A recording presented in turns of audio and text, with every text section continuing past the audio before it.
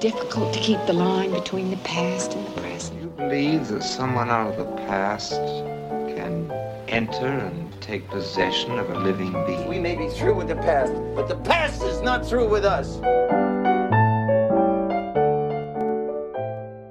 Welcome back to The Next Picture Show, a movie that we podcast devoted to a classic film and how it shaped our thoughts on a recent release. I'm Keith Phipps, here again with Scott Tobias, Tasha Robinson, and Genevieve Koski. On last week's episode, we discussed the classic 1993 film Jurassic Park. But Jurassic Park isn't the end of the Jurassic story. It was followed by the Spielberg-directed The Lost World, Jurassic Park, in 1997, and again in 2001 by the Joe Johnston-directed Jurassic Park 3. Then, after a long period of seeming extinction, Jurassic Park, or Jurassic whatever, returned in the form of Jurassic World, directed by Colin Trevorrow, a film set at an active dinosaur park built using the same technology behind Jurassic Park, and despite the disaster that enveloped that park before it even opened. That movie wasn't great, but it was a big hit. The J.A. Bayona-directed Jurassic World Fallen Kingdom followed in 2018.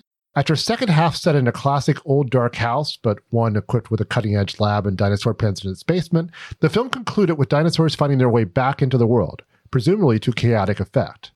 As Jurassic World Dominion opens, we learn that's true, but only up to a point. Directed by returning Colin Trevorrow, it's set in a world in which dinosaurs have become an expected, if not exactly normal, part of everyday life. They've also become pawns in a game of international espionage involving the tech giant Biosyn, headed by the creepy/charismatic CEO Dr. Lewis Dodgson, played by Campbell Scott.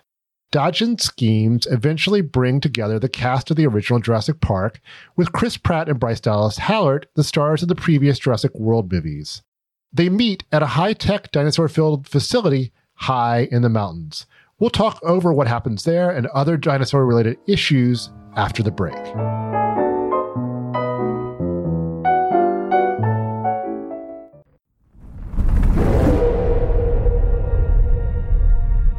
I wanted to show them something that wasn't an illusion.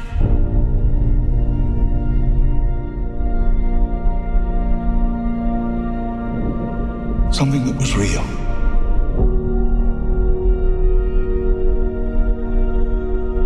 Something that they could see and touch.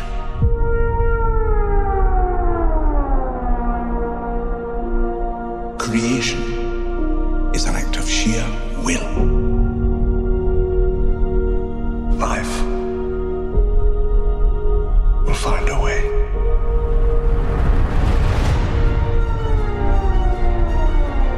We can't keep her here forever. If they find her, we're never going to see her again. We got to protect her. That's our job. Humans and dinosaurs can't coexist. We created an ecological disaster.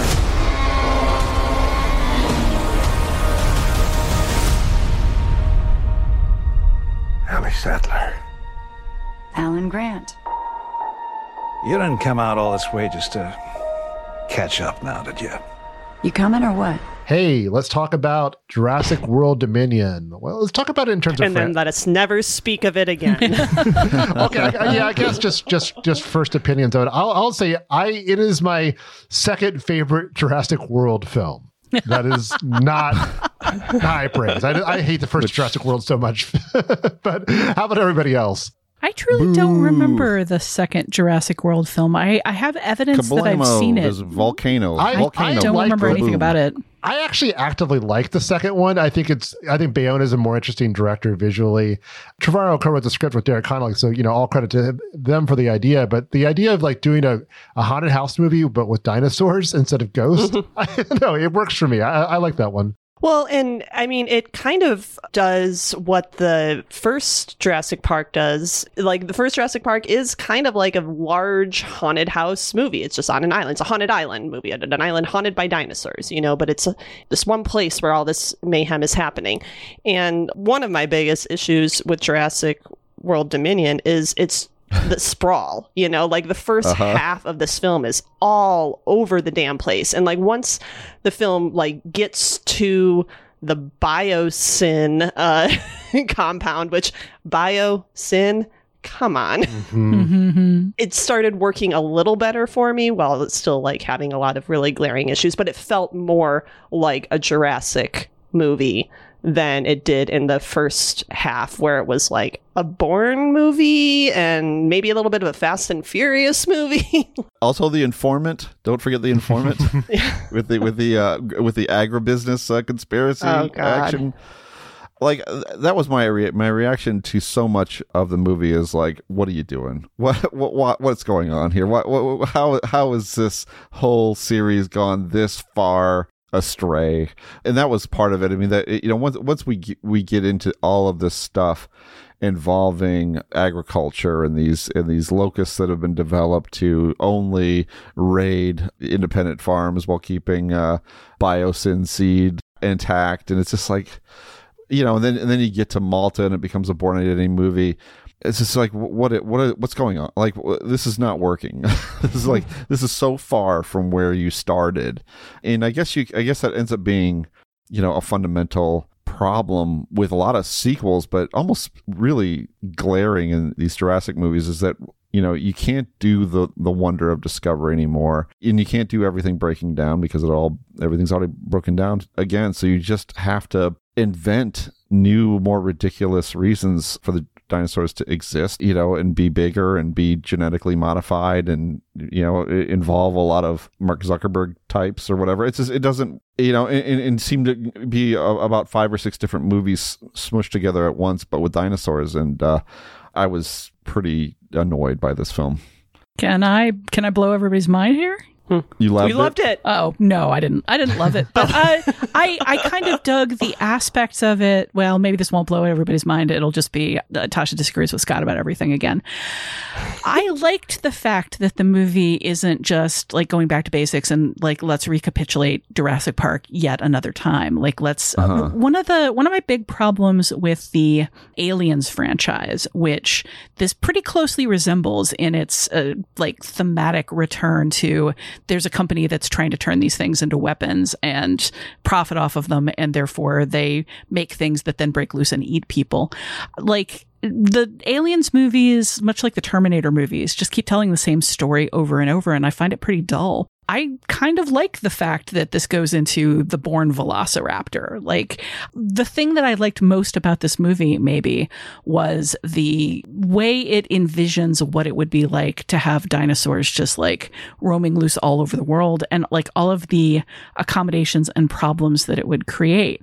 I think it's hilarious. Like, it's not. I have a tag on Letterboxd that's liked but didn't respect. And I don't respect this movie's like, hey, let's do Fast and Furious, but with dinosaurs. Hey, let's do Bourne, but with dinosaurs. Hey, let's have a Star Wars moment in the middle of all of this where we walk into a cantina full of puppets, full of like wretched scum and villainy who are like each doing their wild, wacky, underground dinosaur related things. You know, I didn't respect it, but I enjoyed the innovation. I enjoyed the restlessness of this movie a lot more than I would have if it had just been the same story again. Like, early as Aliens 3, there were scripts roaming around that were going to take the series to Earth, and the aliens were going to get loose on Earth, and then Earth was just going to have to deal with xenomorphs running around and how that would change things. And we never got that movie, but I kind of feel like we got it here. And I ended up in the exact opposite of the place that Genevieve was. I thought that when we got to the hermetically controlled environment that somehow people can keep sneaking around, that was a story problem. And when we're telling just yet another story about a tech bro gone bad, which is half of our villains at this point, it got pretty boring. But, you know, when we were roaming the world, seeing what dinosaurs look like in all these different like states and situations, I kind of enjoyed that movie. I certainly enjoyed that movie more than I would have enjoyed, like, let's just copycat everything that the series has done in the past. I got 2 responses to that. The first is that... Wait. Is one of them holding up your hand in a way to make me calm down and stop what I'm doing? No, I would never do that. God, that is so stupid. Oh, I hate it so much. Anyway, so I would say a couple of things. One is that, you know, the idea of, in principle, the idea of dinosaurs running amok in the real world, that's a workable idea. I would like to see what Joe Dante does with that idea. I would like to see what Sam Raimi does with that idea. I thought of Gremlins so many times during this movie, Scott. But I don't think Colin Trevorrow has any wit whatsoever. I mean, that's the thing. I mean, we'll get to the Jurassic Park comparisons, but there's just so many aspects of visual wit in Jurassic Park that Trevorrow is completely incapable or almost disinterested in creating and making this as fun as it could be. I mean, as fun as it maybe gets is the Velociraptor chase of Pratt on his stupid motorcycle. But that's about as good as it gets.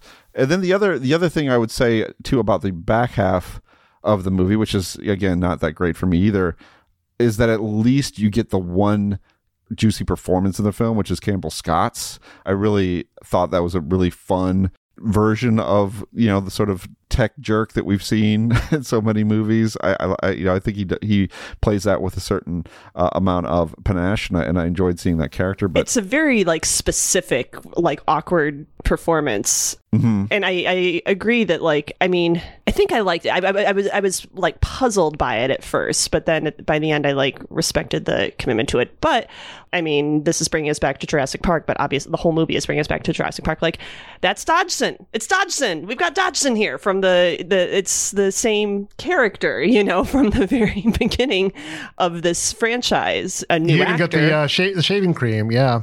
Exactly. A new actor, because did you know that actor was I just convicted of sexually assaulting a minor? Whoops. Yeah. Oh, good. Wait. No. Cameron Thor, who played Louis Dodgson in Jurassic Park, in that scene with Wayne Knight, he gives him the Barbasol. Same guy, same character, but he was played by Cameron Thor, who was in 2016 sentenced to 6 years in prison for sexually assaulting a 13-year-old girl. We can edit this out.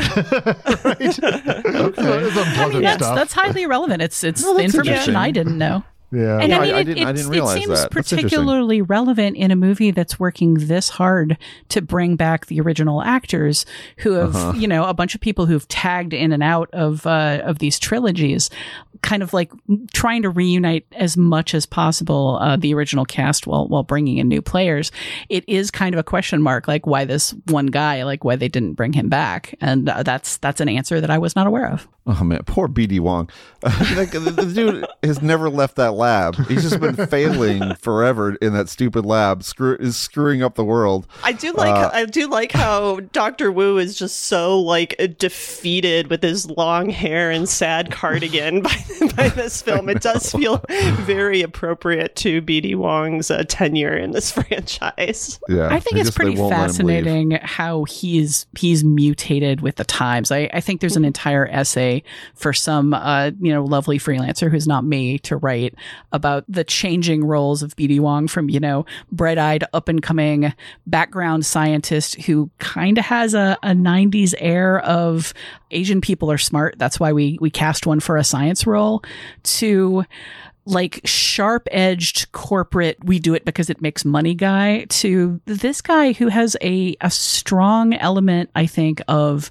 neuroatypical, like fixated person who's very, very smart, but not fully keyed into social settings, and like has a hard time looking people in the eye or like understanding what people want of him, but he knows very much what he wants. It just seems like that role changes in every movie that it's in to kind of fit what people like see as the needs of the moment.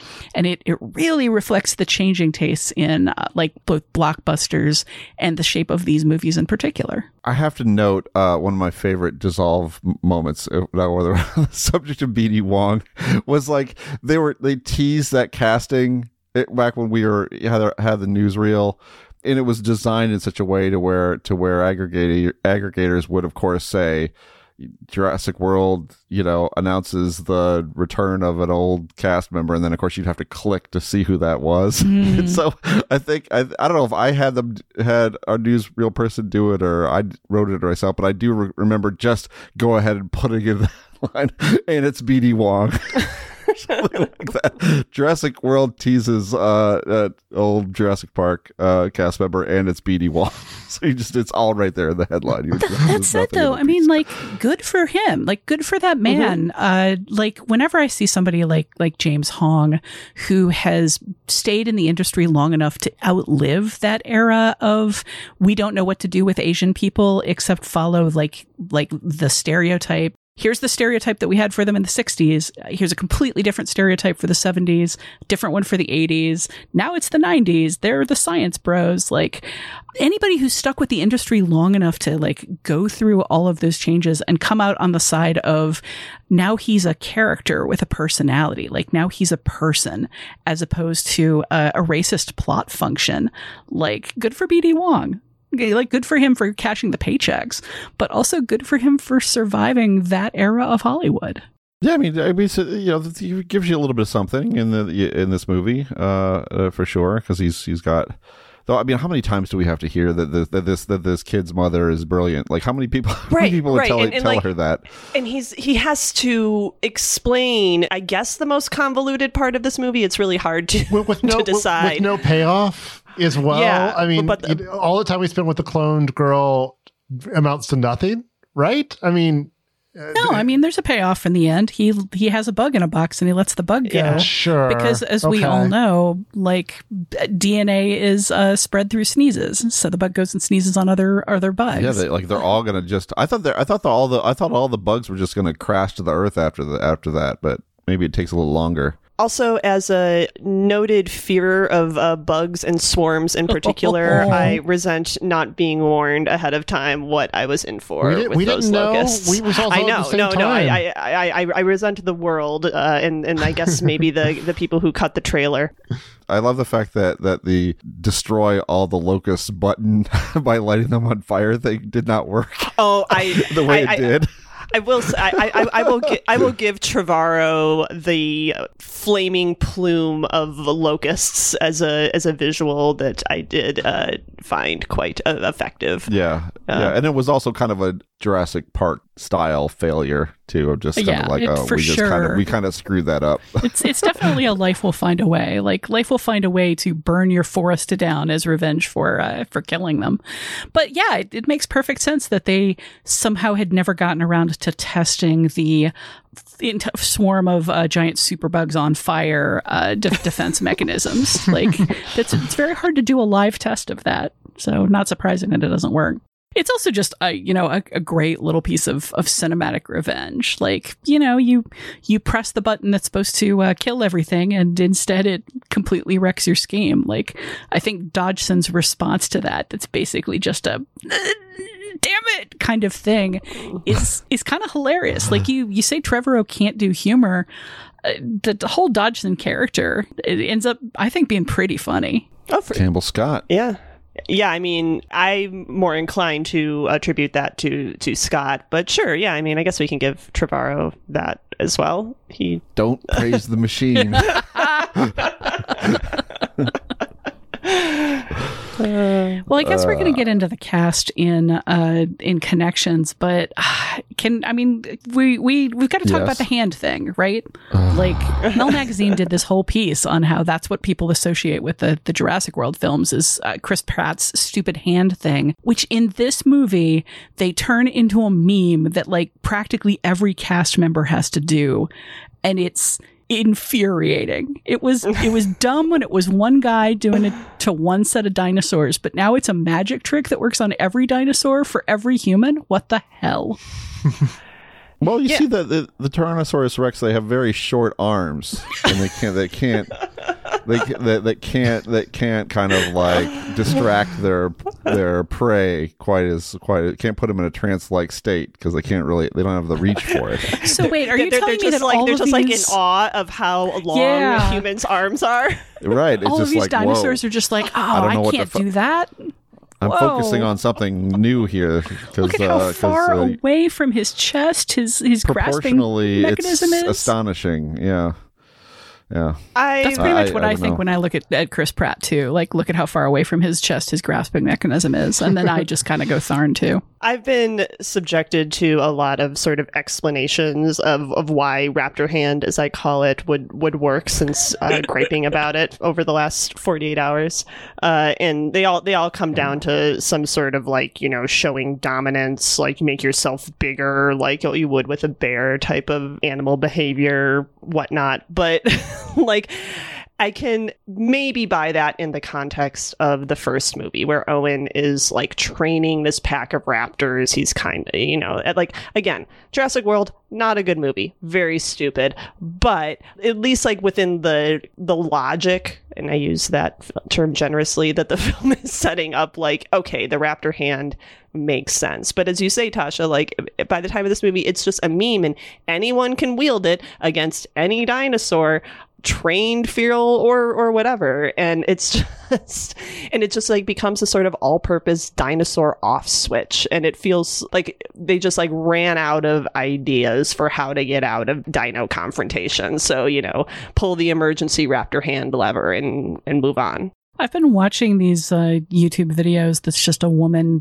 who has a teeny tiny microphone that she like goes to animal preserves and like pretends to interview the animals. And like roughly 4/5 of animals, when you hold something out to them, they bite it. And every time somebody stuck a hand up for a dinosaur, I would just think, okay, this is the one where it just goes, oh, okay, thanks, chomp. Yeah. That's for Werner Herzog's Jurassic World. The dinosaur world is a symphony of murder. I would absolutely watch that. Oh, Jurassic World Dominion. Yeah. What are we going to do? All right. Well, I think we're going to talk about it in relation to Jurassic Park shortly after a break.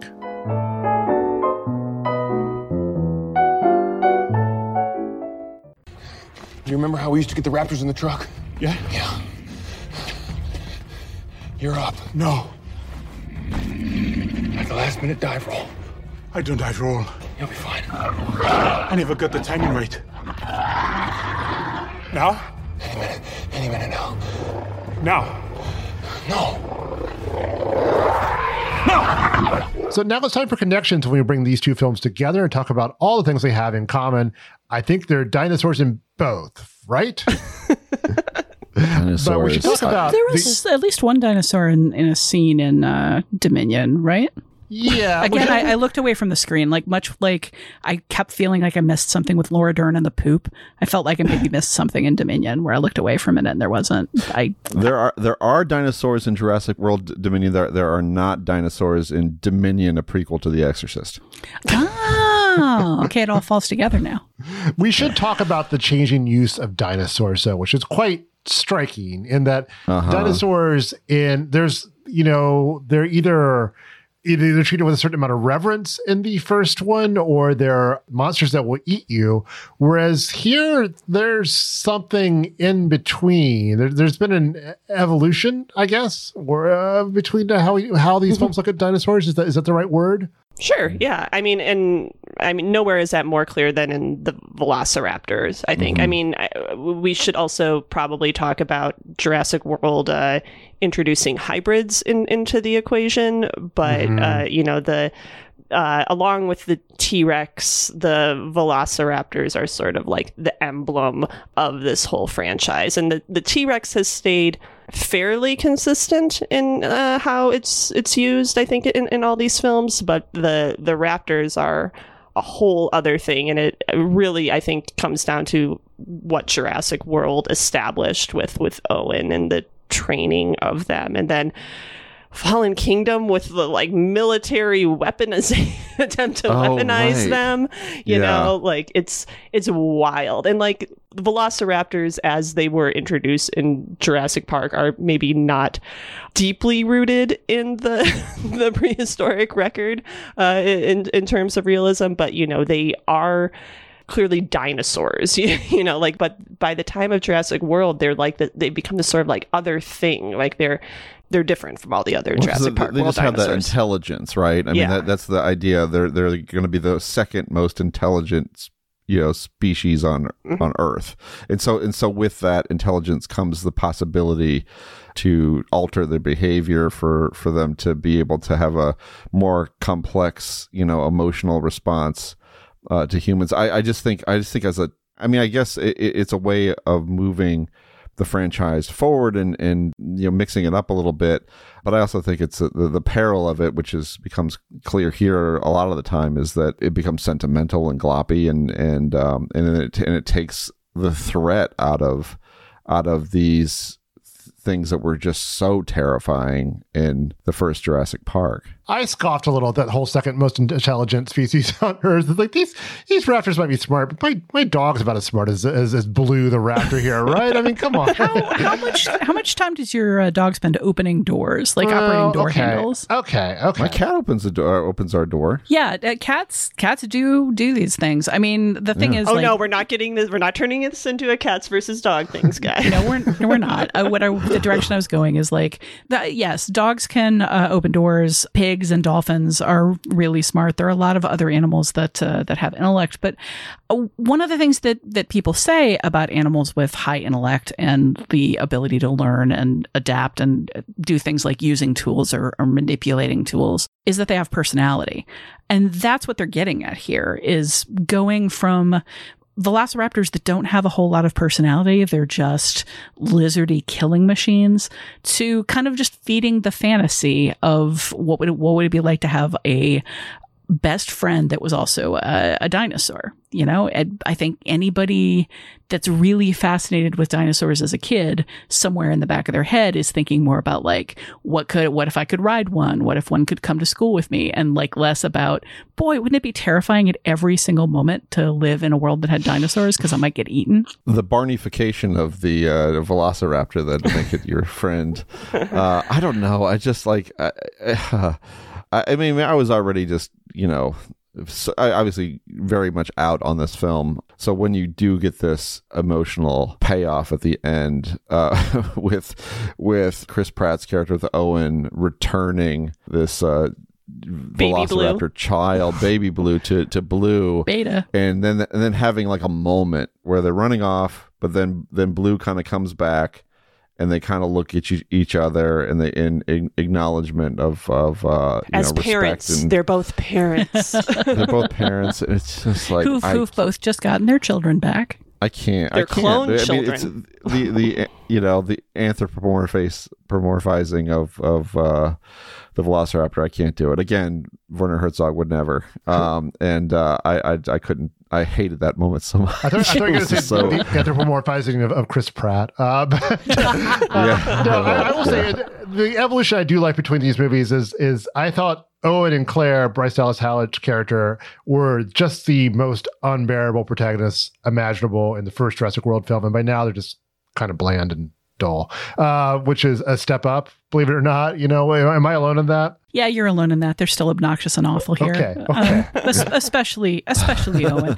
He is less obnoxious than in the first movie, where he is just an alpha male naysayer who like sneers at everybody he encounters, and somehow for some reason people love it. Like I had not seen the first Jurassic World until prepping for this podcast, and the sequence of events whereby a winged dinosaur almost tears his face off, and Claire saves him by like butt stroking it off of him, and her two nephews see this and immediately decide that Owen is the coolest guy ever and only he can keep them safe. Is maddening, like maddening in the extreme. What the heck? It has been long enough that since I've seen Jurassic World that I have no idea what you mean by butt stroking the dinosaur off of him. When you use a gun as a club and you hit somebody with the butt of the gun, that's called butt stroking. No dinosaurs get their butts stroked. That was clear to me, Tasha. I don't know why everyone's confused. All right, I'm sorry I've completely derailed everything with talking about Chris Pratt and dinosaurs and butt stroking. Yeah. I can see where that would be distracting. Yeah. But no, he's just like he has no value in that first film except as a superior smug ass. And like, at least here he's like a weirdo idiot that makes no sense because he makes promises to things that don't speak English and then crosses the world in order to keep those promises. And I believe it's Jeff Goldblum who calls him out on it in just a "you did what now" kind of way. Yeah, you made a promise to a dinosaur. One of the few laugh lines in this movie for me, I will admit. Yeah, I've seen writers kind of talking about like the arc of the Jurassic World movies, kind of like trying to weaponize Chris Pratt's like particular smarm in the same way that the Guardians of the Galaxy movies do, without understanding that the whole point of the Guardians of the Galaxy's movies is that like he's kind of a loser, you know. He is a character of fun to be laughed at for his many failings and his big ego. And Jurassic Park puts those same failings and that same ego front and center, but then has the entire world just like kneeling to tongue bathe him for how cool he is. And it's never not tedious. Tongue bathing and butt stroking. what is it's feeling like we've tongue already bathing like, is also when you take a gun and hit somebody with the butt of it. There are a lot of words for that, it turns out. I would say, you know, one connection between these movies that of course is made explicitly by Jurassic World Dominion is bringing together these characters that we associate with the Jurassic World series with the characters that we associate with Jurassic Park, with of bringing Claire and Owen together with Malcolm and Alan Grant and Ellie Statler and Ellie, yes, Malcolm and Ellie and Alan, and it just doesn't. I mean, that is a tough comparison. That is not a flattering comparison to see those groups of people side by side in terms of our affection for them, in terms of the pull that they've had on us throughout the course of these movies. It's a ploy that's supposed to pay off and kind of bring, you know, all of these, you know, 6 movies together, but it really ends up underlining how little Claire and Owen have given us over the course of these 3 movies, and how much, you know, affection we have in reserve for the 3 who are coming here from Jurassic Park. Well, and it throws a kid in the mix too, and obviously the kids from Jurassic Park, Tim and Lex, they are not back here unless I missed something. Have they ever? Did they? No. They showed up in Lost World, maybe, or did they? I don't know that they did. Did they? Maybe not. I don't know. But at any rate, like we in Jurassic World Dominion, we get Maisie Lockwood, who is introduced in Fallen Kingdom. She's a clone child of Hammond's silent partner, who was also meant. I mean, like Trevorrow added a lot of mythology, a whole lot of mythology to these movies.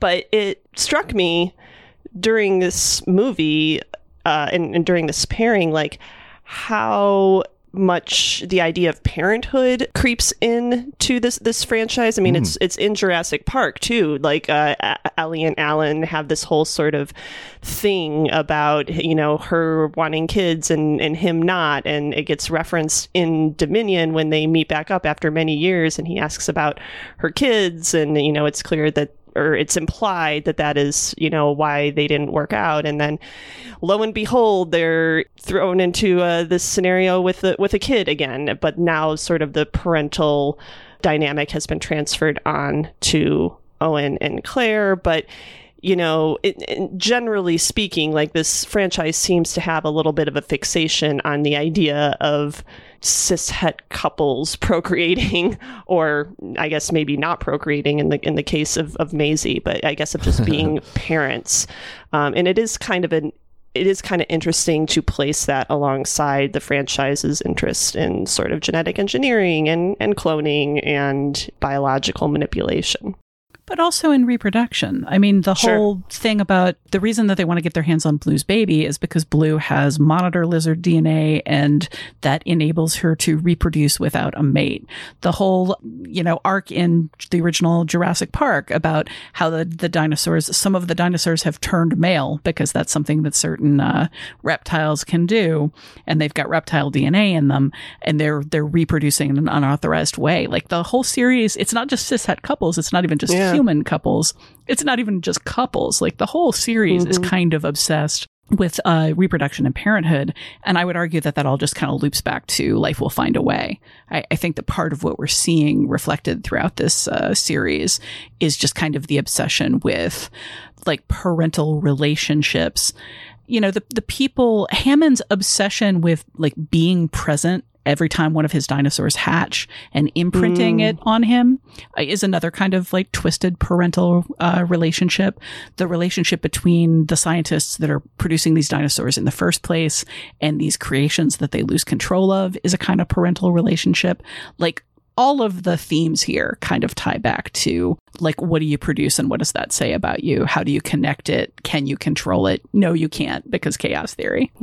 And I'm just now recalling that like Claire's whole arc in Jurassic World is kind of like her embracing motherhood, because in Jurassic World she's like introduced as it's like those kids' aunt, right? She's like, they're her nephews. Yeah, and you know, she's this buttoned up corporate type who doesn't know what to do with children, and now you know, she's, as Tasha said, crossing the world for a child, that a clone child. It's not her own, you know.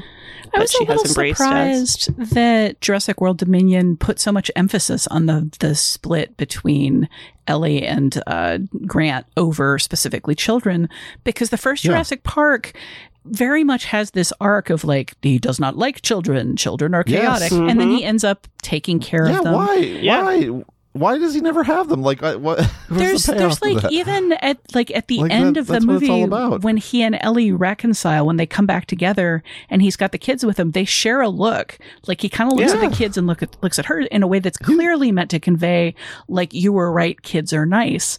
So, you know, I don't know. Maybe there's something in there about how people fundamentally don't change. But no, I mean, that shouldn't be the case. It's like the movie's all about that. I mean, and that was one of the things we didn't really get into when we were kind of breaking down all the characters in the first part, is that again, a lot of movies would be all about making that argument to, you know, trigger a maternal instinct, right? Of you know, you expect the kids to be making the case that she should want to have kids, and it's kind of refreshing that it ends up being Sam Neill's character who is reluctant and who's having to kind of take these kids on and kind of discover his own kind of paternal instinct, and you know, for that to be dropped and not, you know, and for that relationship not really to have continued from there is kind of mysterious to me, because you know, that's kind of what the first movie was about, is kind of convincing him, you know, that he has that instinct too, and that he can really, you know, feel something and want it for children. In Jurassic Park 3, which Sam Neill returned for after not appearing in Lost World, you know, that also has a paternal storyline, but it's with William H. Macy's character. But once again, like, Alan Grant is sort of put in a position of saving children, or saving a child in the case of Jurassic Park 3. So it's something that his character, it's something that is like very connected to that character. He just wants to be the cool uncle. Yeah. I mean, that's kind of, I think, what he's best suited for, right? Like, from that very first scene in Jurassic Park with the raptor claw and him laying out, like, that's cool uncle behavior. That's not dad behavior. But it's cool also, uncle behavior? It's kind of mean uncle behavior, right? It's W.C. Fields' "go away, kid, you bother me" behavior. You know, it's humor at the expense of the child. You know, scaring the kid to make a point that, hey, you're a bratty kid and like you need to be taken down a peg. It's someone who can grow into cool uncle behavior. I mean, I will say, like, much as I kind of called this scene out in part one of this conversation, but I really think that scene in the Crook of the Tree, where the kids are exhausted and terrified and traumatized, and they just immediately, when Alan Grant sits down, they just automatically go to him and kind of nuzzle up against his armpits. Like, they're clearly expecting to huddle together for protection and warmth and for him to keep them safe. And Sam Neill just has this look on his face that's like, oh God, what's going? Oh, okay. I love that look. We're doing this, I guess. And then he puts his arms around them and everything seems a little bit all right, even though it's all terrible. And it's like, it's a very sweet moment. But it's also a very comforting moment. You know, Yeah. it's a moment of people embracing each other in the middle of catastrophe and terror. And like so many like thriller blockbusters full of action, just again, don't take time for that, or don't think about that and how important that moment of human connection is. I love that moment. Yeah, I think the worst, indictment of Jurassic World Dominion is Jurassic Park, because I was looking back. I tried to do this, but when I was writing the keynote, it's like everything I'm saying, I'm praising Jurassic Park for is what Jurassic World Dominion does poorly. But I wonder though, if we want to cut a little slack to Trevorrow et al., where do you take this series 6 films in? I mean, I feel like in some ways, I think the first 3 Jurassic Park films, the first 2 sequels, and of course the original, the first 2 sequels are pretty good. They're a step down from the original, but pretty good. But they're also kind of do the same thing. And Lost World brings dinosaurs to San Diego, but that's kind of its big innovation. And then the third one is just a trip back. But I think at least it's an awkward genre mashup, but it's at least it's something. And by trying to make this into kind of a spy thriller, I don't know. Maybe is this kind of inedible like sequel rot that we're encountering here, or is this like a particular kind of screw up to this film and this filmmaker? I'm going to go back to I kind of like it. I like the attempt to do something new. I like the fact that this movie has a bunch of different flavors. It's just tough to argue that it's a successful attempt. Oh yeah, I mean, like, don't get me wrong, it's a great big sloppy mess of a movie. But again, like I learned this from my husband. I always appreciate great big sloppy messes of movies that don't know what they want to be more than I appreciate soulless clones of previous movies. Better that it be too big and too awkward and trying to do too many things and switching tones constantly and smushing together these characters that don't go together particularly well than just, relentlessly copycatting a previous movie. Though I would say that a movie like Jurassic Park 3 is kind of, this streamlined 90-minute B-movie version of what Jurassic Park was doing. And to me, that's a far more satisfying experience than kind of like this conceptually murky, undisciplined 2.5-hour bunch of stuff that is it is long. Jurassic World Dominion. Lord, it is long. Oh man, can we talk about the other thing too? I want to you talk about the comparing Jurassic Park with Dominion is about the way information is revealed. Because one of the things I really love about Jurassic Park is that kind of silly theme park cartoon that they have to sit down and watch, because it's so well incorporated and such a fun parody of the types of Disneyfied animated explanations that you get for things, and you're getting good solid info about how this park came to pass. Bingo. And then DNA. Right. I mean, all that stuff is terrific, and then we get to the beginning of Jurassic World Dominion, and it's all of this clunky sort of that opening garbage. Was it's so bad. Awful. So bad. And they come back to it at the end. Yeah, exactly. And it's like, we all are trying to figure out how to live together, and we're doing this in the form of a web video. Of a web video that I already find annoying in the real world as it is. All those Now This videos, I can't stand seeing those things on Twitter. I'm certainly not going to want to have them reproduced to kind of explain, get us up to date about how this world came to exist. And it's just it's such a clumsy way of revealing information that just Spielberg was not guilty of that at all. So I didn't mind Now This video so much because I thought there were some actual neat ideas in there that I hope the film would explore, and which it really pretty much does not. The one that killed me was when I was thinking about how gracefully Ian Malcolm's stuff is incorporated in Jurassic Park, Whereas here it just stops cold for a lecture. Where of him, like, just talking to his fellow employees at Biosen for what feels like 15 straight minutes. I'm sure it's not, but it's such a it brings the film to such a dead halt. It's such a cliche too, like the scene where our old friend Kyle Ryan at the AV Club used to constantly threaten to put together an inventory of Dr. Science Explains the Theme, where the primary sin there was the Da Vinci Code, and like Tom Hanks standing on a stage explaining the theme of the movie to a bunch of like awestruck students hanging on his every word. But it goes back even further to movies as bad as Jade, if anybody remembers that like misbegotten mess of a movie where you've got a college lecturer explaining the themes of the movie. It's just or as good as Psycho. Ooh, yeah, there you go. Like the guy stands on stage, and it's usually a guy, and it delivers a lecture to a rapt audience who wants to take in the themes of the movie is like a really, really corny device. Well, that said, though, I do really like the idea that Ian Malcolm, rock star scientist who speaks in TED Talks and has always been like more trendy than necessarily insightful, and just has the one message over and over, but like repackaged in like flashy ways for the moment. It makes so much sense that he would end up on the staff of like an Elon Musk type, just kind of like peddling his shiny TED Talk theories to the employees who like would hail him as a guru because he's super, super smart. Like I did like that as the evolution of where that character would go.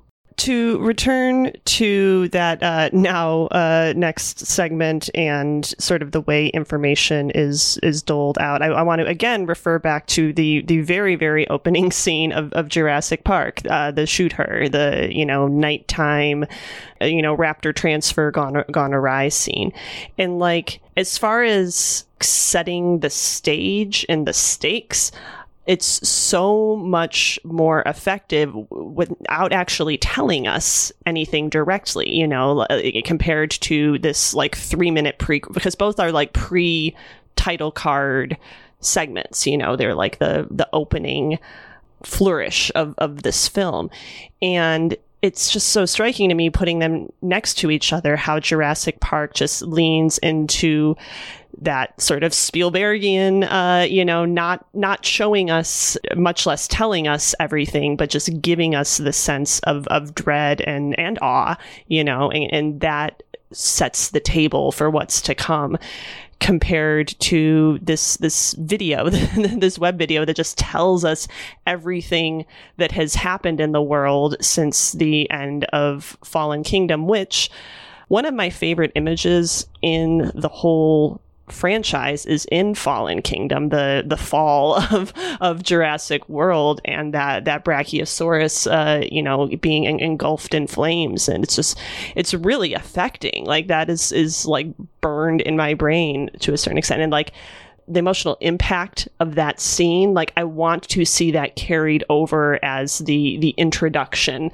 to this final Jurassic World. I want to have some sort of like emotional, visceral reaction to this new reality, like show us some interaction of dinosaurs in the world that gives us the feeling of what it is to exist in this world, not a news segment that just, lays out a bunch of things that happened. It feels so much less effective. It's just a bunch of stuff that happened. Now this. Yeah. Now this is kind of the narrative guiding principle of this film, isn't it? Right. Yeah. Also, I'm starting to realize that I just really like images in this franchise where things are on fire. Like I like the Brachiosaurus in flames. I like the locusts on fire. Just set everything on fire, and I'll like it. Yeah, I mean, there's a lot of fire in Fallen Kingdom with the volcano going kablooey. I like the view from the mount in Dominion, where they're just kind of looking around at, they created these locusts to destroy people's fields, and instead they've destroyed their own forest, and they're just surrounded by the smoking embers of the kingdom they created. Like I think that's a nice little bit of poetic justice in its way. I put this in my review, but I feel like the biggest gap in wonder is when they repeat Laura Dern's like look of amazement expression from the first Jurassic Park in this, and it's like her looking at a field that's been half eaten by locusts. Like, oh, I guess that's where we are with this series now. I don't know. Yeah, all absolutely. Right. Have we made all the connections we could possibly make between these two films? We absolutely haven't. The thing that I want to call out most that I think is really interesting about these two films is that they both center on a turncoat employee. Like, all of the action in both of these films happens because of a turncoat employee. But in Jurassic Park... Yeah, in Jurassic Park, it's once again our fat, sloppy, stupid cartoon villain that everybody hates because he's a computer nerd. And in this one, it's a principled young man who's a whistleblower, who not only like takes the time to undermine this like pretty devastating corporate scheme, which I gotta say, I probably do not know enough about genetic engineering, but I had a really hard time buying. I fixed your genetic code by giving you a shot, and we're going to fix these giant grasshoppers by like infecting them with DNA. But I had no problem whatsoever believing that a corporation would like create genetically engineered insects that would destroy everybody else's property except theirs. Like that, I just thought that they were setting up something really interesting there. Some, like the little Monsanto illusion, GMOs and whatnot. Like they like seeded this, that they were going to say something or make a statement, but it ended up just being sort of, Well, it's one of 1,000 things, but yeah. I mean, I think that what they're saying there is basically like you can't trust corporations. It's always interesting to me when films do this kind of like, here's a way that technology could be used and it could be really bad, and then like the solution is to have like a hero come along and punch it, basically. Like I can absolutely see something like this happening within the next 50 years, where somebody decides to like create a pathogen or a strain of disease or a genetically engineered creature to benefit their company by destroying other people's property. And I think what's going to happen is that they're going to get insanely rich and be above the law, and there's not going to be any prosecution. So I don't think that there's going to be somebody that comes along and punches it. So like the whistleblower tactic here is just really so key to the entire story. And it's definitely kind of brought across as like, here's a young person who bought into the Google style Kool-Aid of like, we're doing hip, new, cutting edge, trendy tech stuff. We're run by a genius and we're saving the world. And then realized that wasn't it and like did what he could to stop it. Like that seems like the hero of the moment culturally that we're looking for, in the same way tech bro with unlimited money and unlimited power and no ethics is kind of the villain of the moment culturally. His dad is Detective Pikachu, so he raised him well. So, yeah, is the film, you think, expressing a certain amount of guilt in that premise of a large corporation sort of gobbling up your small independent farmers, right? I mean, isn't that kind of what Jurassic, these franchise movies are doing? These large corporations just completely eradicating the ecosystem for small independent farmers / filmmakers. No, small independent dinosaur movies. To this day, do not understand that argument. Like, independent movies have more ways of reaching the public than ever before. No, more channels, more opportunities. Do they? Yes, they do. Scott, do they? Tobias. Do they? Or can you watch Jurassic World and Top Gun Maverick at your local landmark cinema instead maybe you don't have as much instead of independent movies. Maybe you don't have as much opportunity to see them in multiplexes, but the only people going to multiplexes these days are mostly people that want to see like movies that you have to see on the big screen. Like, you have the opportunity to see smaller movies, but that's a whole different argument. I mostly just want to I want to look at the fact that both of these movies are about a bunch of people with ideals. In one case, sort of good ideals, and in one case really bad ideals, and like the one person that comes along and changes things. Like, to me, both of these movies kind of have a message of how easily one person can make a difference, how easily one person can upset the apple cart. And there's a strong moral consideration there of like, not only what you do matters, but like what you do can change things significantly based on like whether you're a selfish asshole or somebody like looking out for other people. So that sort of is a good segue into what I consider to be the most important connection of all between these two films, which is the Barbasol can. Which, thank God, they got the Barbasol can, which... Can it be the same one? Because it was like buried under mud on Isla Nublar? Yeah. Didn't they dig it up in Jurassic Park 2? Like with No, I don't think so. Not that I recall. I could swear it's been forever, but I could swear that they like used a metal detector to find it and swoop it away. You may be right. The Lost World is like the only one I haven't revisited in this millennium, but that's just maybe. Why I bring that up is just to, I feel like we have to note just the insane amount of callbacks in Jurassic World Dominion to Jurassic Park specifically. Not just the Barbasol can that Dodgson has, but the fact that he is killed in the exact same way by the exact same dinosaur that took out Nedry.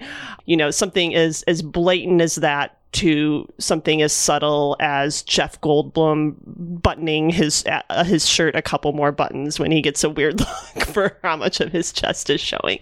Like, I feel so conflicted about recognizing and getting a little hit of enjoyment out of that thing, because it feels like in the moment it feels good, but when you think about it for a second, it's like it's so cynical, you know? But again, if I want to cut Trevorrow and just the film in general some slack, like, you know, these are Jurassic Park and Dominion are ostensibly bookends. Like, I don't believe there are any plans to continue the Jurassic World franchise beyond this. I think it's just going to be too... If it makes money. You say that, but, you know... Sure, yeah. You just let it... Jurassic Planet's next. You put them all on a planet. You know what could go wrong.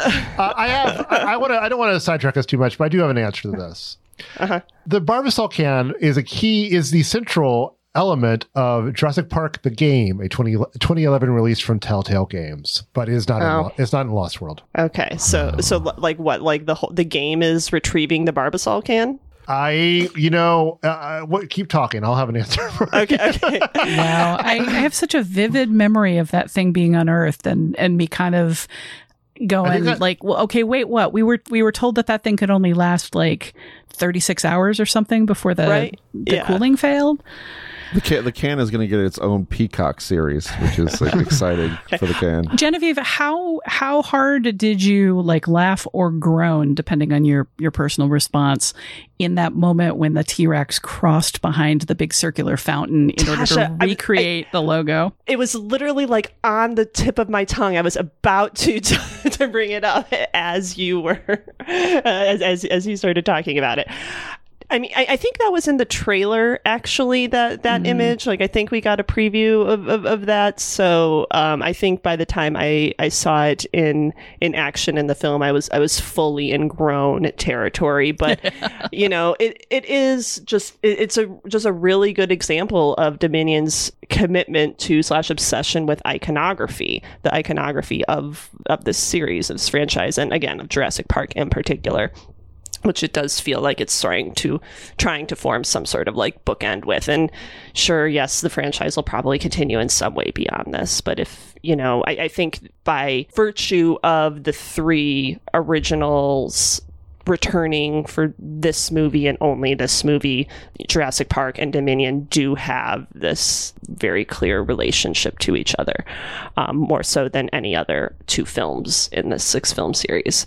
So, you know, it's kind of like what Tasha was saying about not respecting, but like recognizing the attempt to do something with, you know, putting all this, you know, these action movie conceits out there and then just adding dinosaurs. Like, I recognize, don't necessarily respect, but, you know, can kind of maybe derive a little enjoyment out of, you know, this of Dominion just kind of leaning real hard into the mythology, the iconography of Jurassic Park.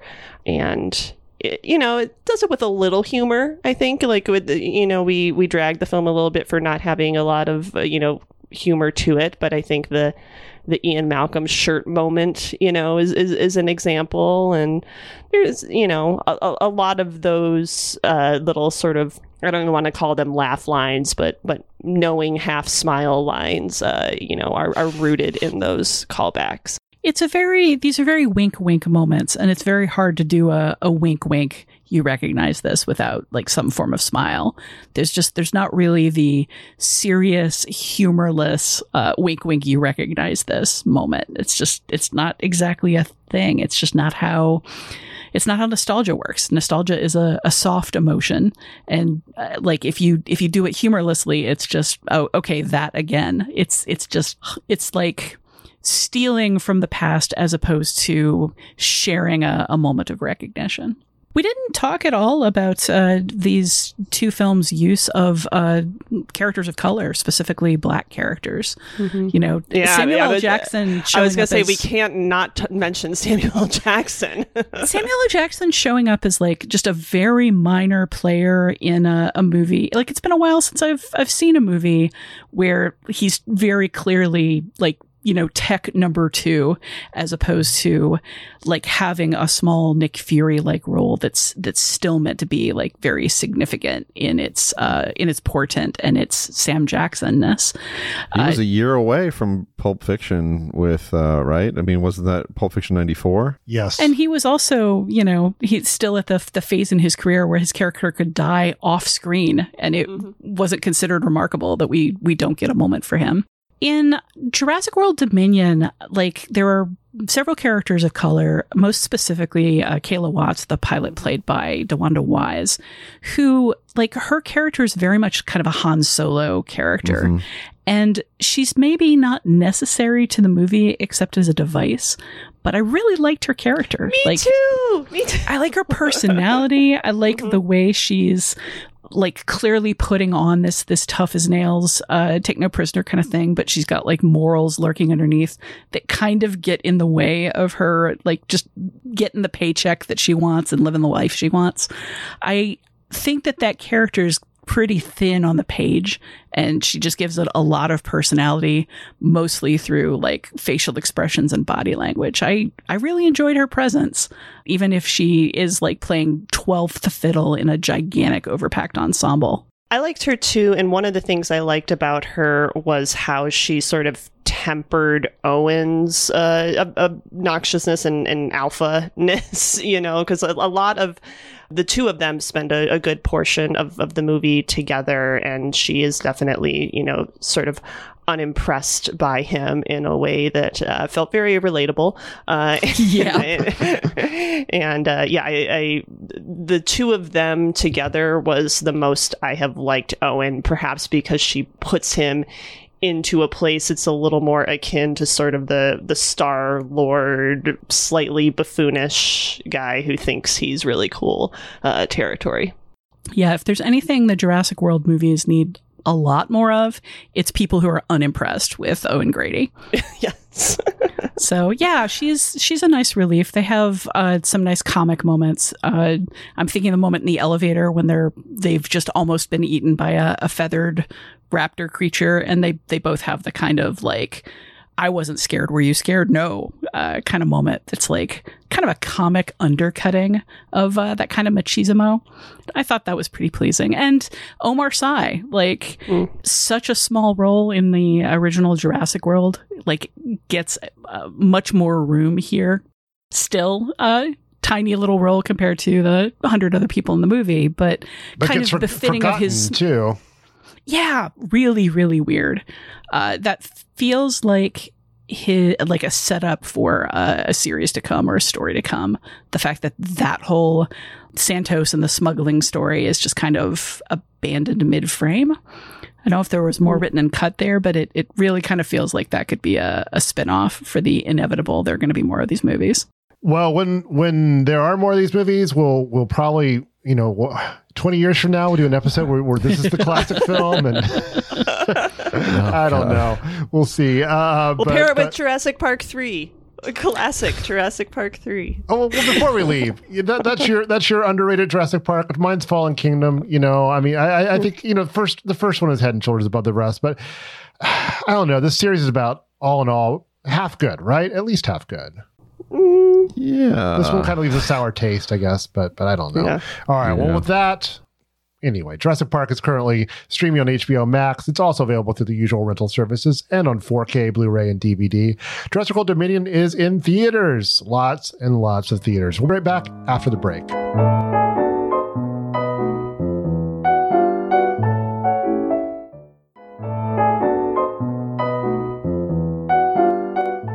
And just as we brought back feedback from its Patreon exile, we're doing the same with your Next Picture Show, but we're streamlining it a little bit. With each panel, we'll have one of our hosts make a recommendation. Sometimes they'll be relevant to the films we just covered, as in this week's. And this time, that duty falls to me. And I know Tasha's going to want to talk about this too. I'm excited to talk to someone else who has seen it. A few weeks ago at the Wisconsin Film Festival, I saw Mad God, which is this passion project of Phil Tippett, who worked on stop motion animation and special effects, including Jurassic Park. It's a film he kind of started as a side project, I believe, when he was working on RoboCop 3.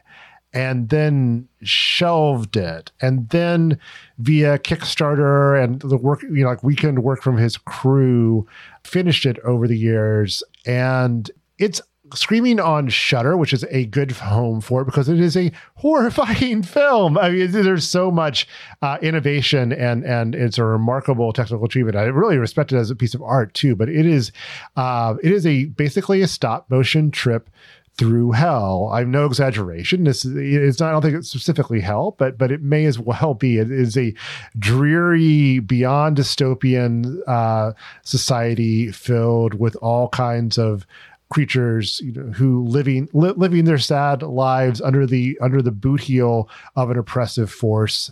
Everything. See, the weird thing is everything I'm would use to describe it makes it sound really unappealing. And it is definitely a not for all viewers type of film. But I kind of imagine like a stop motion cross between Hieronymus Bosch and Eraserhead. I think you're really on the right track.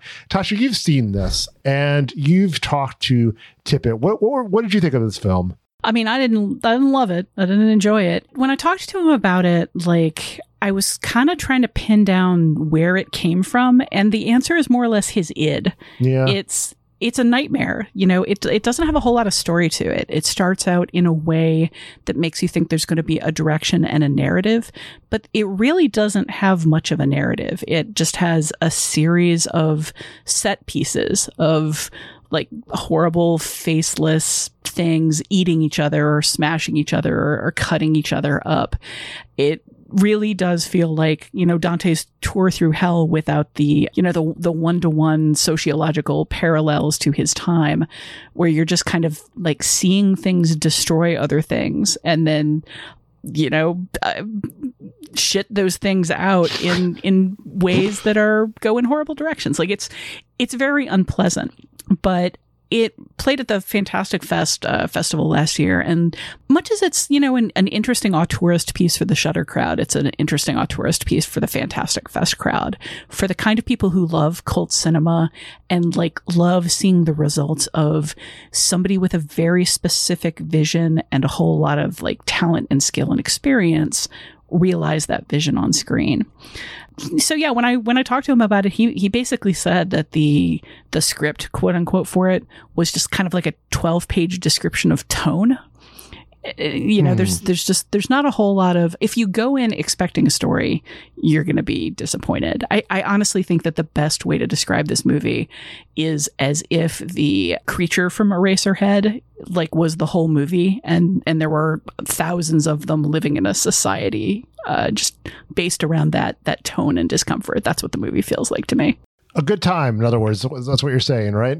Well, I mean, keep in mind, Phil Tippett kind of got his launch from doing the The stop motion in Star Wars, the little holographic chess set that Chewbacca's playing with, like that was a Phil Tippett kind of overnight on his own special. You know, he did things like, he was the animator that did the Tauntauns in Empire Strikes Back. Like he did the bug creatures in Starship Troopers. And he did Jurassic Park. Like he has a ton of talent and vision and very specific experience. So, you can really see it on the screen here in terms of like somebody who knows what he's doing. Yeah, this isn't worlds removed from that those fighting chess pieces, but in a world of their own over an hour and a half. Anyway, I'm glad I saw it. It's quite the experience. But I think that is it for this edition of the Next Picture Show. We'll be back next week with one last thing before we leave Phil Tippett. Are you aware that Jurassic Park made him a meme? Mm-mm. He was billed in the original Jurassic Park as dinosaur supervisor. And the meme became, this is where you had one job came from. He didn't supervise the dinosaurs well enough. And like Phil Tippett has spent decades just enduring gags and jokes about how he is a bad dinosaur supervisor. And he used to be, he's a real character, and he used to be real crotchety about it. If you read interviews with him, people always bring it up, and he always has something salty to say about it. But, he's mellowed over the years and kind of embraced his internet fame as the bad dinosaur supervisor who doesn't do his job well. Well, I hope we've done our job well, which is discussing these two films and Phil Tippett and a bunch of other stuff, including Michael Crichton's dinosaur arms. That is it for this edition of the Next Picture Show. We'll be back next week with a new pairing. Scott, want to set us up for the episodes releasing on June 28th and July 5th? Baz Luhrmann's new musical, Elvis, is a typical biopic in many respects, covering the highs and lows of a long career in popular music, much like Walk the Line or Bohemian Rhapsody or Rocket Man. Yet Luhrmann's signature style gives the film a unique visual dynamism, with multiple eras in history and pop culture colliding at once. Luhrmann established that approach to period filmmaking with his 2001 musical Moulin Rouge, which adapts La Traviata to a turn-of-the-century French cabaret, but also features performances of Smells Like Teen Spirit and Lady Marmalade, among other popular songs. In our next set of episodes, we'll look at Baz then and now and see what, if anything, has changed. For now, we welcome your feedback on Jurassic Park, Jurassic World Dominion, anything else film-related, Jurassic or otherwise, that you'd like to talk about. Email us at comments@nextpictureshow.net, and come visit us on Patreon, where you can leave comments about various episodes, check out our newsletter, and check out our bonus features and an ad-free version of every episode. Before we close out this week's episode, where can we find everyone these days? Genevieve? I am the TV editor at vulture.com, and you can find me on Twitter and Instagram at Genevieve Koski. Scott? You can find me on Twitter at Scott_Tobias. You can find my work at the New York Times, The Ringer, Guardian, Vulture, and other fine publications. I also spend a great deal of time every week writing for The Reveal at thereveal.substack.com. This is a newsletter that I co-author with Keith Phipps. Tasha? I am the film and streaming editor at Polygon.com. You can find me on Twitter at Tasha Robinson. You can read my interview with Phil Tippett on Polygon.com. As I say, he is quite the character and had a lot to say. Keith Phipps, how about you? Well, as Scott said, you can find me at The Reveal at thereveal.substack.com, where I write about stuff with my friend Scott Tobias. I'm a freelance writer. You can follow my work on Twitter at KPhips3000, where I will link to pieces that I've written at places such as GQ, The Ringer, TV Guide, Vulture, and other fine publications. And you can stay updated on the Next Picture Show at nextpictureshow.net and on Twitter at NextPicturePod. You can get bonus content and open discussion at patreon.com/nextpictureshow. And as always, we appreciate your rating and reviews on Apple Podcasts or wherever you listen to this show.